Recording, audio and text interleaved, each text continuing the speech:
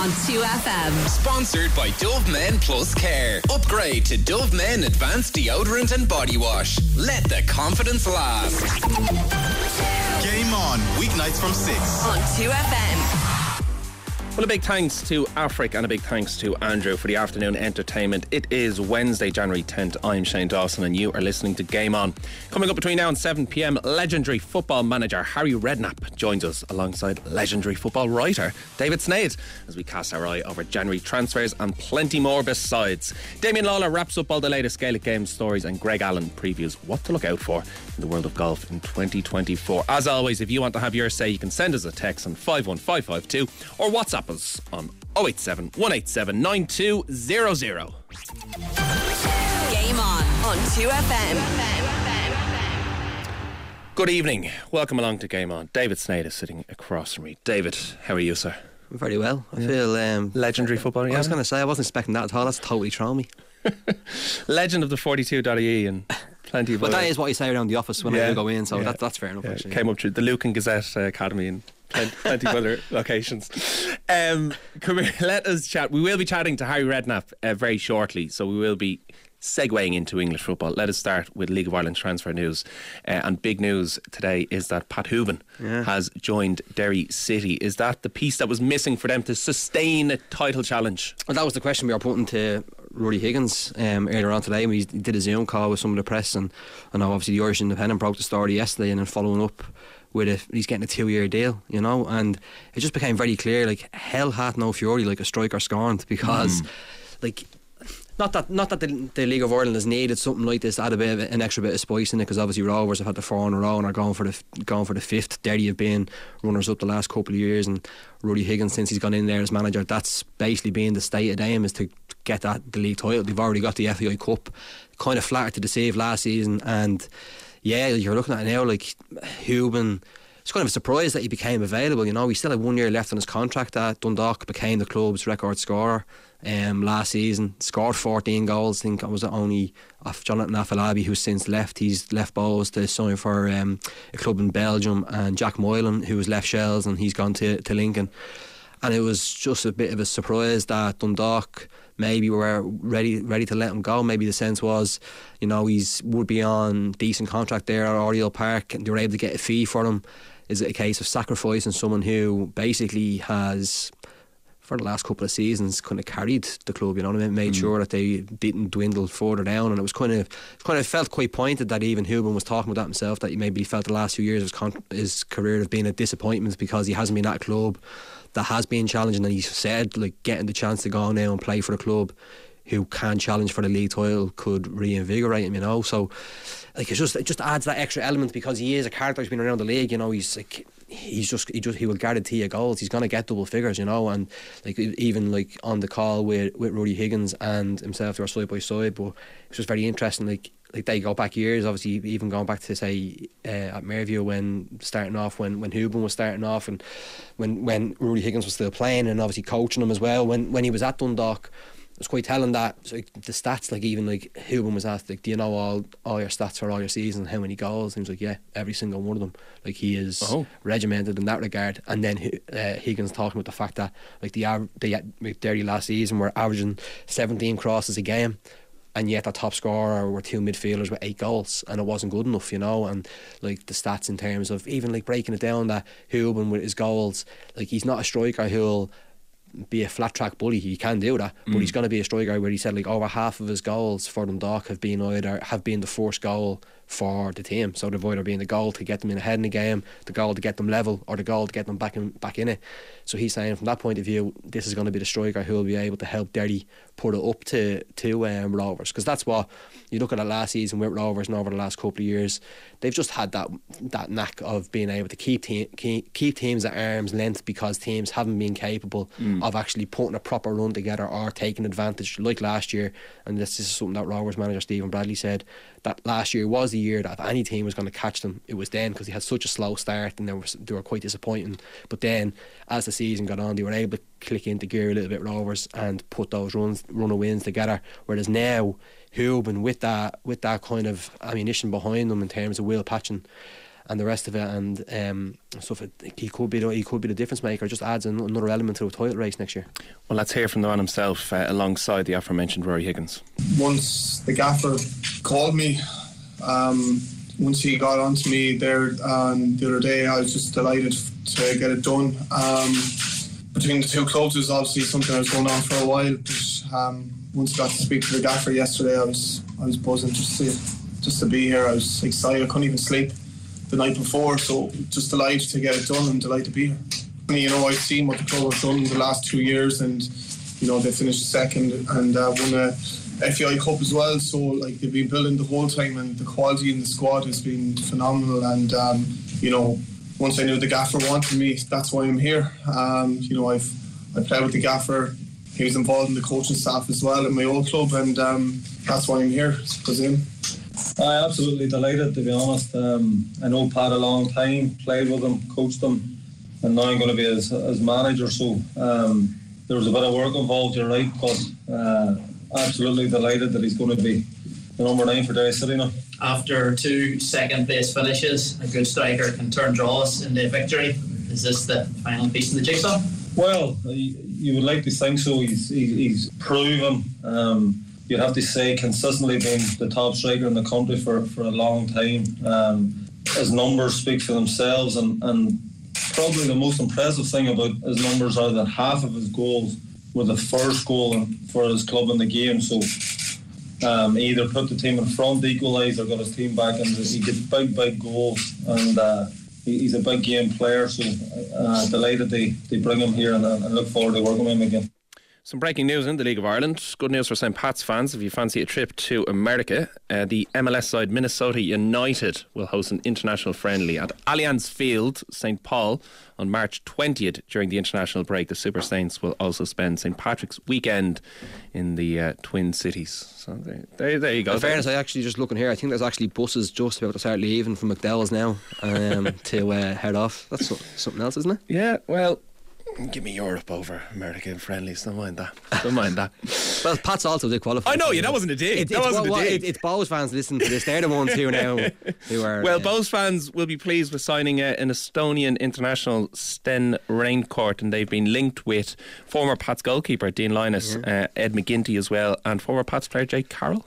Yeah, left back. It's mad because he would have played in the cup final. Was it 2013 for Pats, and then he got a bad injury in that cup final. He's actually had a bad injury the last little while on Motherwell. I think he's coming back from a knee issue. He's been in Scotland for the last number of years, but Bows have needed that. Bows needed to strengthen, because obviously losing Afalabi, I think hasn't Ali Coote left as well, and Dean Williams gone to. A lot of defenders have left as well for Bows. Yeah, Rakowski's gone to Waterford, hasn't he? As well. Yeah. So there's been quite a few moves over the winter with the League of Ireland. Obviously, Keith Long has come back into the league with Waterford, but Bows do need that. They need that boost, I suppose, after the cup final, and the way last season finished. Like, they had a really disappointing end to the year, in terms of even in the league, because the start that they had under Declan Devine was fantastic. There was one point where Bows fans were singing about winning the league, you know what I mean? And it did look as if they were definitely going to be staying in the mix for Europe, and they just need to get that bit of kind of just a bit of an added something into that squad, just to give a bit of hope again. Because Keith Buckley, again, he's coming back from a very bad ACL. He's probably going to miss the majority of the season as well. So it's going to be like last season, he had a great start to the season. Now they're going to need some of these signings in the door to hit the ground running. Well, Bows fans were calling for some signings, so they have started anyway, as still a few weeks until the league starts. Aaron McInniff linked with Shamrock Rovers, a return from Australia as well. We are going to continue our conversation, David, but we are going to hear from legendary football manager, as I mentioned in the intro, Harry Redknapp. Harry was speaking at the 10th annual Pendulum Summit event that also runs tomorrow in the Convention Centre in Dublin. And a little bit earlier, just before we came on air, I had a chat with Harry and began the conversation about just what is it that he's up to at the moment. Just been managing the worst team in Great Britain, which is a team called Cum Albion, which is near Swansea in Wales, and I think their goal difference last year was minus 197 or something. So Specsavers got this idea. They were looking for the worst team in Great Britain, and they won the competition, and they got me in to manage the team for a couple of games. So I've been up there doing that. Quite interesting. Freezing cold, stood on old park pitch in the middle of nowhere in Wales and managing this team that tended to get beat 20-0 every week. But the other week we got beat 3-1, which was like a miracle. It was like winning a game. Progress. I was going to ask what your biggest achievement in football, but I think you've already answered that. That is it. That could be it. That could be it. Come Albion, yeah, getting them down from 20-odd nil to 3-1. That you mentioned there, I suppose, the old school pitches and everything else. Are you still a football fan? Are you a fan of modern football at the moment? Yeah, I can't say I'm enjoying it as much. You know, the VAR and everything that goes with it, Shane, I find it all, you know, the excitement's gone out of it in lots of ways. I think, you know, it's a sport where when you score a goal, you jump up and your team, the fans celebrate. Now you're waiting for something. Hang on, something's going to happen. And VAR, we have an instance the other night where we get a red card for, you know, the centre forward at Everton. And you know, they he doesn't give it. He doesn't even give a foul. And then suddenly VAR intervened, telling him, hang on, he's got to tell him to go and look at the monitor. He looks at the monitor. I still can't see where it's a sending off. And he agrees with what he's been told by the VAR, and they send him off. Then yesterday, Everton appealed the sending off, and it gets looked at, and it gets overturned, rescinded. How can it be right? Yeah. Who's making these decisions, you know? The man sitting watching the game at Stockley Park. It's only his opinion. The referee on the pitch, they've got to have more, you know, the courage of their convictions. When they go over to that screen, you know now they're going to give whatever decision. They're going to either send, you know, whatever decision they've been told by VAR, they're just going to agree with it. I want to see somebody go over, no, sorry, I don't agree with that. I gave that decision and I'm sticking to it. It doesn't seem to happen. So, yeah, I don't find it quite as much fun. And, you know, it's very different. I know I sound old school. And back in the day, all the players, they came to the clubs. They were lots of local players who wanted to play for that club. They stayed there until the club wanted to get rid of them. Now I think they come and go. Don't they come from abroad. We don't even know half of them. They cost a fortune. Half of them can't play very well, in my opinion, getting a fortune. And we have to, and they come, and as soon as they get an opportunity, they kiss the badge. And a year later, I had a mate of mine bought a horse, right? And he called it, We've Got Payet. He's a massive West Ham fan. We've Got Payet. He called this racehorse. And I watched it. I said to him, next year, you're going to have to rename your horse. He said, why? I said, because you'll have to call it We Had Payet.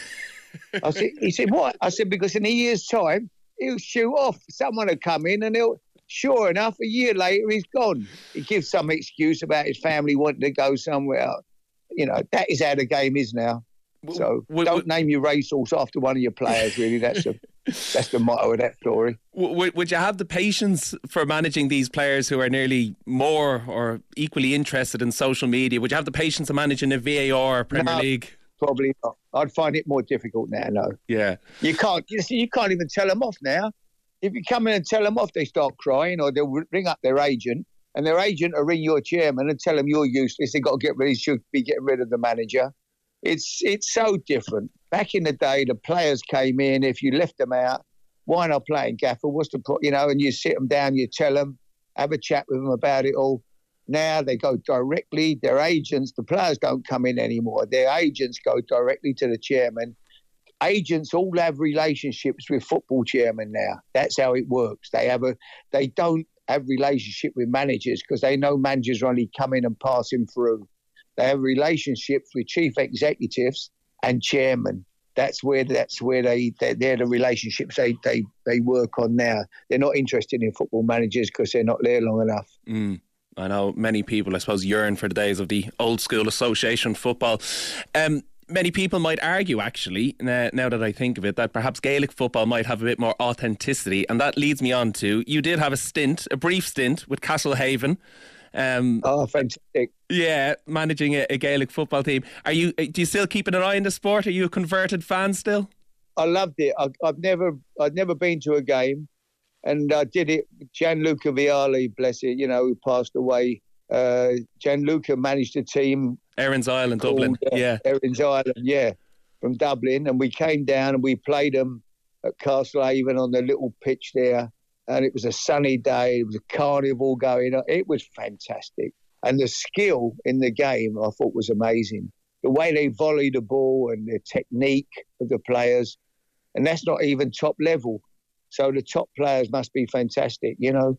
I loved it. I really enjoyed it. It's an exciting game. Well, we'll have to get you over. Get you over in the summer. The leagues are starting, but it's, the standard, or not the standard, but the weather isn't great. Then what you want is Croke Park on a sunny day. That's proper. I bet it's amazing atmosphere. Yeah, I would enjoy that. No, it absolutely is. We come full circle, I suppose, and get back chatting about association football. At the moment, obviously, listen, Harry, you've managed a host of clubs, one of which, of course, was Tottenham Hotspur. Ange Postecoglou at the moment. Are you a fan of Ange Ball, and is he the man to bring success to Spurs? I don't know what Ange Ball is really. I don't know. What is he? I mean, if it's defending on the halfway line against with 9 men against Chelsea, then that's not Ange Ball. I don't know what I would call that really. That was not very sensible football. But no, I love him. I mean, when the job came up at Tottenham, they weren't going to go with Pochettino. I came out, and every article I did or spoke on the radio, I kept saying they should go for Ange. You know, yeah, I like him. Listen, you're only as good as your players. Graham Taylor once said, your manager is never as good as you think he is, and he's never as bad as you think he is. He's somewhere in between. And everyone got carried away. You know, Ange won the first few games, and suddenly it's a new invention of football. And then they lose a few. The reason they lost them is because they lost 3 or 4 of their best players who weren't available, injuries, suspensions. And now they're doing okay, but it's good players. What makes a great manager? Great players, and treating them right, getting the best out of them. But good players, good professionals. If you got them, it's the easiest job in the world. If you've got bad players, you know, I've said it a million times. You can put whoever you want. You can put Pep in it. If you want to put Pep in at Sheffield United, he's not suddenly going to get them in the top 6, is he? It don't work that way. Good players is the most important thing. Getting the best out of them. You know, it's not rocket science, really. The jury's still out, and Timo Werner will be interesting. Yeah, well, if he I think he ain't a bad loan. I wouldn't buy him. If you said to me you can buy him, I'd say not a chance. Wouldn't be interested. But on a short-term loan, he might be all right. He'd come off the bench. He's got pace. He can get behind people. He might come and nick 6 or 7 goals for you. You know, I'd say as a loan, as a backup, coming off the bench, I'd say he's not a bad signing. But if you said to me, go and buy him and give him a 3-year contract, I'd have said not in a million years. But on a loan, I think he might well be worth the gamble.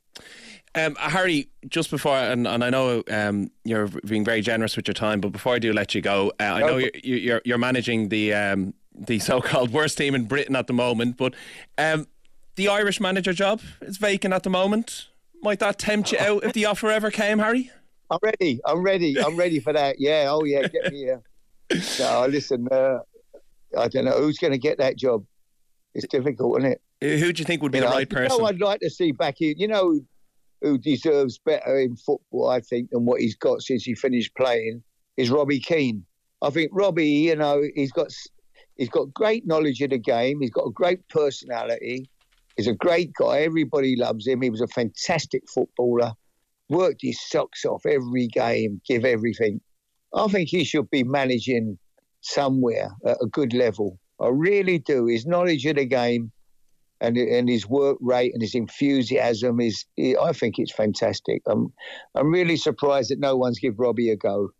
At present has, I think, split opinion at the moment, his work at Maccabi Tel Aviv, but he did have good relationships with the FAI. Before I do let you go, Ruby Walsh co-presents the show a lot of the time, Harry. So I know, I tell you, he would not let me go without finishing on a racing question. You had a good win at Cheltenham on New Year's Day, I think. Is racing taking up, Harry? Yeah.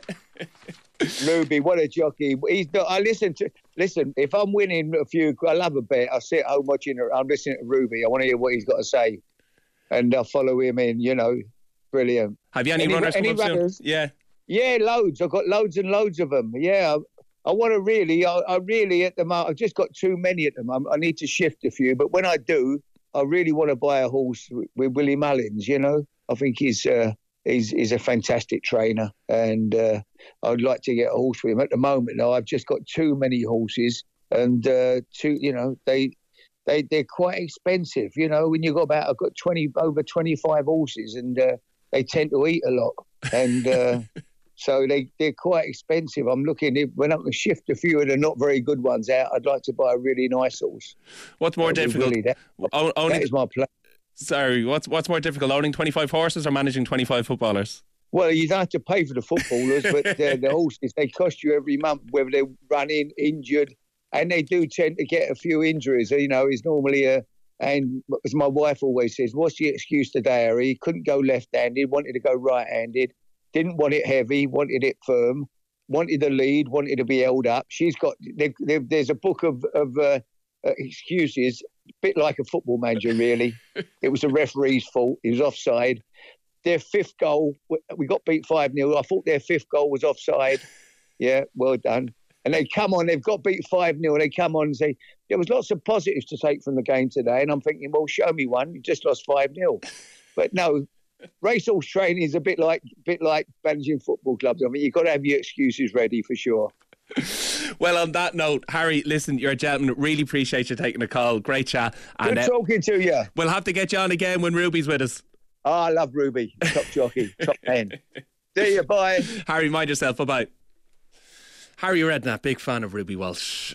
David, I was going to continue our football conversation, but I think you've just checked out now. It's travel agents now, Minnesota. That's on the cards. From Dublin to Minneapolis. The prices have actually gone up by a little bit in the last little while. So it's since the story broke and came on. I know. I might need to land off Harry Redknapp to make sure we get over there, to be honest.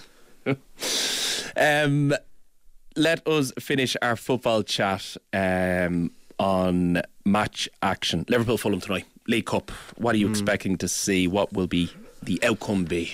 I think, like, after Liverpool's performance in the FA Cup against Arsenal, that second half was really, really impressive.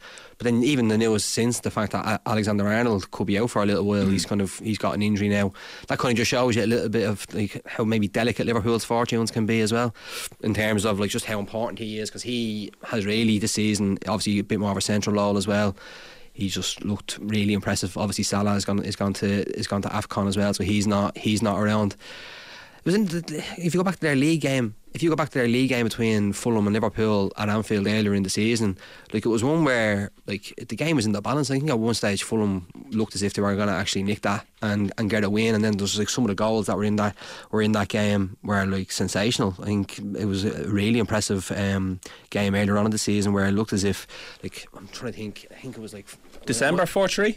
Was it 4-3? I think Alexander-Arnold might have even got the winner in that game. 88th minute, yeah. Endo scored in the 87th minute. Yeah, they were a couple of goals, wasn't there? Late on. 2 down. But there was like a few crackers. Like Alexis McAllister scored an absolute belter of a goal in the first half. But like Fulham were really impressive in that game at Anfield. And like Marco Silva, look at what they've done this season. Like, they've been really impressive as well in the Premier League. Beat Arsenal recently as well. But then, because it's the League Cup, it's semi-final, so like you'd expect both teams to go hell for leather at it to try and get to a final. Liverpool, how would they do it? Like, would they try and put the tie to bed in terms of like the first leg of the semi at home, just get it done? But I think it could be a good game. Like you saw last night without the chances that Chelsea missed against Middlesbrough. Sometimes in semi-finals in competitions, that, like, you know, the unexpected can happen. So I think it's going to be an interesting game. It's going to be a good one. Well, 7 goals in their league meeting, so here's hoping for more of the same. Chelsea, of course, looking to overturn a 1-0 deficit in the second leg of their League Cup when they take on Middlesbrough. Again, David Sneyd, legendary football writer of the 42.ie. I'll let you go plan your trip to America. Pleasure chatting as always. There ends our football chat. However, we're going to be chatting Gaelic games with Damian Lawlor next, so stick with us here in Game On 2FM. Game On 2FM. Sponsored by Dove Men Plus Care. Upgrade to Dove Men 72-hour advanced deodorant. Tough on sweat, not on skin. Game On. GAA. Now it is time to chat Gaelic games in the company of Damian Lawlor. Let us begin our conversation on Go Games, because the GAA are focusing on Go Games, and for those who aren't aware exactly what they are camogie hurling and Gaelic football for children up to and including 12 years of age, where every child gets to play, hence the term have a go in every game for the full game. However, Damian Lawlor, some parents aren't happy. What is the situation? Well, Shane, I suppose there's lots of research being undertaken by Croke Park and by the GAA. Like last year alone, I think 11,500 coaches took part in general surveys, and they were split into different sections. And there was a section, for example, 5,000 young people were surveyed between the ages of 13 and 20, and they gave their opinions on how they train and how they play. But another segment then was devoted totally to Go Games. Now, Go Games has been a phenomenal success, Shane, since its inception in the GAA, and it's grown from strength to strength every year, with absolutely monstrous numbers taking part. I suppose following on from the Cool Camp success, Go Games is probably a model whereby everybody has a place. It's a place for all. It's non-competitive. It's solely developmental. And while you might have factors like ability grouping coming into it, you have a situation whereby every player, every child in the age group that you mentioned, no matter what the code, should have a chance to get on a blade of grass, to be able to breathe, see what the game is about, and not be subjected to a competitive environment. And I suppose, look, unsurprisingly, we've seen trends in modern society in recent years, and certainly in Irish sport you'll go a long way to find something that isn't competitive. But I suppose a lot of parents were coming from a non-GAA background and not really understanding that this was a developmental. So it's something that the GAA closely looked at, and it became an issue that coaches identified as being a problem. And I think really, I think the GAA set about the research, and it's good to talk about it at the start of the year, Shane, because I think right up to under 17 should be developmental in many people's eyes in this country. And if you look at the Belgian Football Association and their technical director, Chris van der Hagen, what he brought in was no competitive divisions or league tables in Belgian soccer until you hit 18 years of age. So no league tables, anything like that. And that did serve to bring Belgium to number one in the world at one point. Now, did they win much silverware along the way? They certainly didn't at the major tournaments, but they would have climbed up significantly in the world rankings, and they are seen and held up as a bastion of how to do things properly. So feeding in here to maybe the activity on the sideline, players being shouted at from the sideline across all grades, the GAA picked up on a lot of media kind of reports, from games at that level, and they decided to do their own research. And Dr. Peter Horgan was at the fulcrum of that chain. And when I chatted to him earlier this week, he had some interesting things to say about the whole issue. The research that we did was really to try and understand how coaches, parents and players understood and were involved in and tried to roll out Go Games. So a lot of the sort of narrative or conversation that might have been around last summer was about the nature of Go Games and how they were organised and the various ways they were organised across the country. But we wanted to ask coaches about, how do you organise Go Games in your club? We wanted to speak to players about how they understood and how they enjoyed it, and also to parents to understand from a parental perspective how their kids and how their clubs were trying to run Go Games for them. Would the parents then nearly have been the most interesting demographic there, Peter? Because, we've all probably heard stories of maybe players not fully understanding the Go Games developmental concept, maybe putting too much pressure on the child, maybe being too vocal on sidelines, and maybe not really fitting in with the coaching ethos as well. Now, that's just one segment of it. Would that have been maybe a key chunk of research or feedback that came out of the survey? To some extent, yes. So what the findings really showed us is, from a coaching perspective, there was a lot of different agendas that coaches were trying to deal with. So we're trying to make sure that players were retained in their clubs, first and foremost. They were trying to develop their players to make them to improve the standards and so on. But they were also conscious of the need to make sure that the games happened in a right way. So coaches were trying to make sure that the games were even and competitive enough to ensure that that the players progressed. From a parental perspective, some parents didn't have a massive background in Gaelic games, so mightn't have understood the focus or the ethos of Go Games. But what was interesting was when the researchers and also the coaches would have spoken to parents about Go Games, their ethos and the philosophies around them, parents naturally understood them and actually did agree with them. But I suppose one of the things that we would have learned from this is that there's a constant need to communicate and a constant need to work with parents, coaches and players so that they do understand what the ethos and culture of Go Games are, and that this can be propagated across different clubs. The Go Games concept has been a phenomenal success. The numbers have been outrageous, increasingly every year. That would suggest the model is still working. Is it still working after what you've taken in terms of feedback, Peter? I think it is. The feedback was massively positive from parents, coaches and players. But as you said, sometimes the success can be a challenge in itself. So one of the things that coaches were trying to manage was the number of players that they had coming. So especially maybe in bigger clubs and more urban clubs, where the number of players is greater. Because Go Games is played on a small-sided basis, so generally on 7, 9 or 11 aside, although there is some wiggle room within that. But the emphasis and the ethos is that every player plays. And every player plays for all of the game where that is absolutely possible.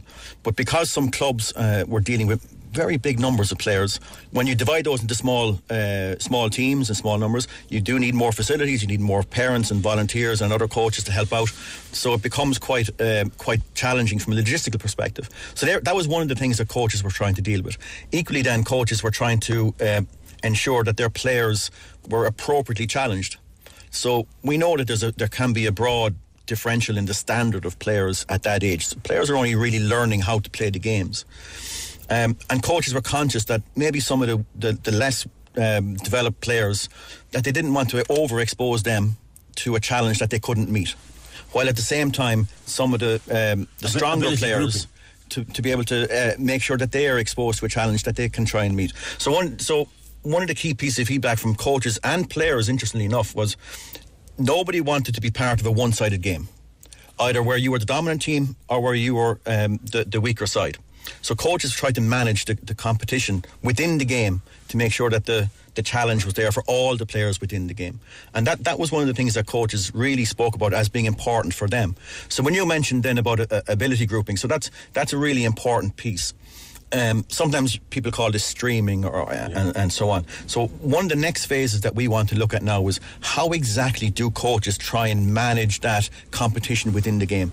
So if you are from maybe a bigger club with more players and so on, well, how do you divide out your teams? What are you trying to do? How do you manage the stronger and the weaker, the sort of spectrum there of strong to weak players? So that's going to be the next phase of our research, and we were successful in applying for a Sport Ireland research grant to look at that, and we're going to be doing some work with that now with MTU Cork and University Limerick in 2024. So one of the other things for us really was that a really interesting finding was about enjoyment. So the participants, the kids, the children told us that they really enjoyed playing Go Games. But what was really interesting was that enjoyment came from different places. So some kids were really happy about being with their friends. Some were really happy to challenge themselves to be better players at hurling or football or whatever. And they really enjoyed the contest and the competition within the game. So the nature of the enjoyment is another factor that I think that we need to consider for this. And we have to be conscious that some young people, they get their enjoyment from different elements of Go Games. And it's not a one-size-fits-all approach. And just then to move it on a little bit, and this maybe is a question that maybe comes out of the survey you've done. You remember Chris van der Hagen at the GAA coaching conference, and the model that Belgium used, non-competitive up to 18 years of age. Where would the GAA fit into that, Peter, like going forward? Do you think the association is ready to embrace a concept like that fundamentally, considering the amount of competition and intensity that's there at underage GAA the moment you leave Go Games? I think the difficulty with when you consider young people's sport is that there's such a broad variety of wants and needs that young people have. When Chris came and spoke with us in the GAA, it was very, very clear to us that not alone in Gaelic games and soccer, but essentially every sport in the world is trying to manage the development and introduction to their sport that young people have. Most sports have, for the child or the youngest players, have a modified version of their main sport with modified rules, modified equipment, modified playing spaces, and so on. Yeah. And Go Games is an example of that as well. what was interesting for us, as we mentioned about the enjoyment that people have, and that enjoyment comes from different places, we've also done a separate piece of research with youth players, so 13 to 20-year-old players, and we'd over 5,000 youth players responded to a survey for us. And what was really interesting, when we asked them about their involvement in Gaelic games, enjoyment was really, really high. But the number one reason that they wanted to be involved was they enjoyed being competitive. Now, that's interesting because they didn't say they wanted to win.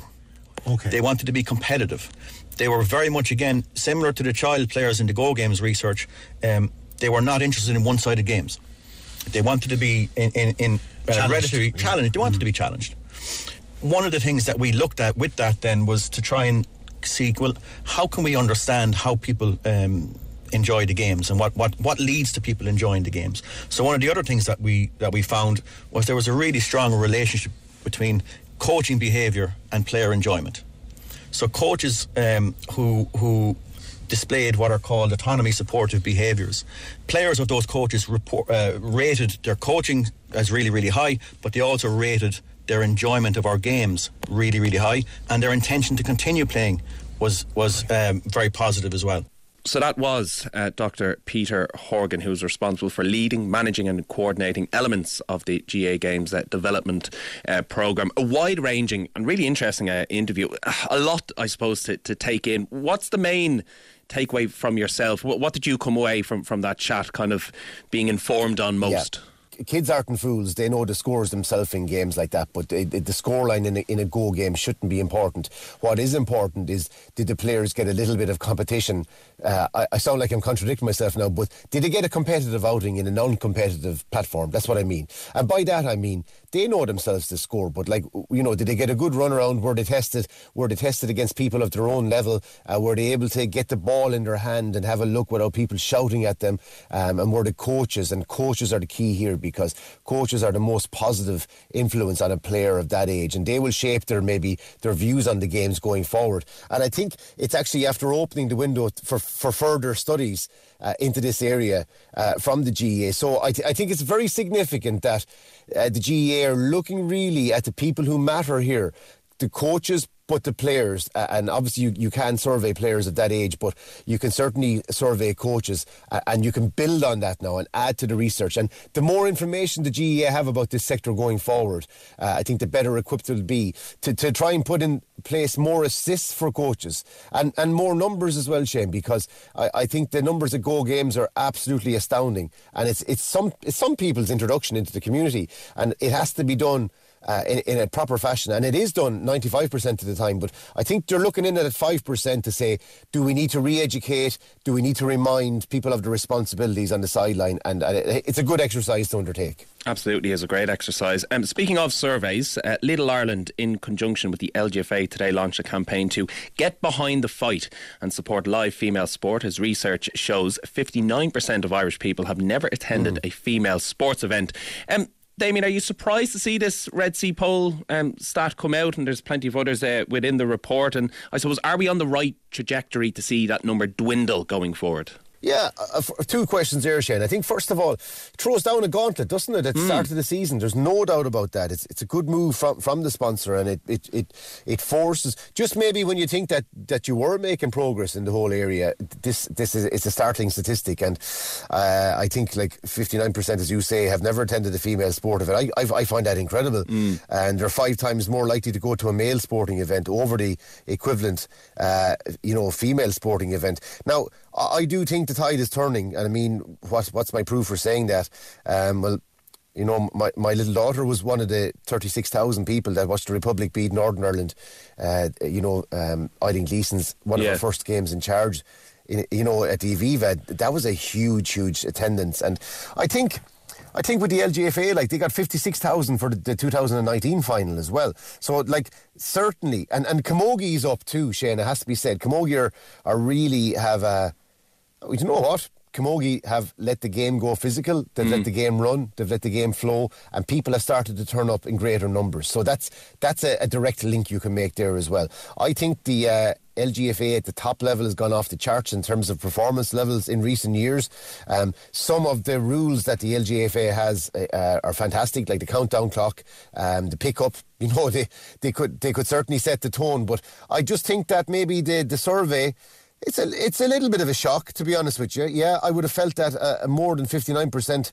It's a big number, and maybe just serves to remind us that it's the same people going to all these events, both female and male. But it's probably no harm that it's out this stage of the year. It certainly drives the agenda, and I think at the launch then you've speakers there speaking about what needs to be done, and it's back in the media awareness again now, Shane, and that's not a bad thing at all. Absolutely. The Lidl National League's not too far away as well. We'll be previewing them with Nadine Doherty in due course. Damien, let's finish our conversation with Ulster football, because there is plenty happening both in Donegal and indeed in Monaghan. Yeah, well, in Monaghan, I suppose that the news of the past few weeks was that Carol Gallagher, their star young full forward, 21 years of age, signed a 2-year AFL deal with the Adelaide Crows. And I suppose, anybody in Gaelic football would say the very best luck to you, Carl, and it's a shame to see you go. And it certainly is a shame to see you go, but when you have a chance like that, you have to take it. Of course, then, with Rory Beggan going off place kicking for the NFL, trials, which is really, really intriguing, I guess, but you're losing. You're losing a class player for much of the National League anyway, and you're down a full forward as well in Carl Gallagher. But the good news is that Carl O'Connell is committing for another year, and what a player he is. I think he had one of his best seasons ever. I think he's 35 years of age now, but he's a rangy player up and down that wing, and I think he had a fine year for Monaghan last year. And Darren Hughes is back as well. So I think that I think really that for a county like Monaghan, let's be honest about it, Shane, they don't have the biggest population. They're serial big hitters. They've been in, I'd say, second only to the likes of Kerry over recent times. What they've done is actually incredible. What I'm trying to say to you is they need every single player they can get. So while Rory Beggan, again, you'd have to wish him luck, and what he's doing is fantastic. Same way with Carl Gallagher, but at least they've got O'Connell and they've got Darren Hughes to stick around. And, they didn't do much wrong last year either, Shane. They weren't far off the pace. They probably are going to need everybody, but I guess such is life when you're not regularly lifting silverware and you can't command your best players around. And I guess then the other news really is, everybody's waiting to see if Jim McGuinness's 8-week sideline suspension for Donegal fielding an eligible player in the McKenna Cup against Armagh will be halved or will be appealed. Finbar Rorty was 17 when he played in Donegal's McKenna Cup win against Armagh a couple of weeks ago.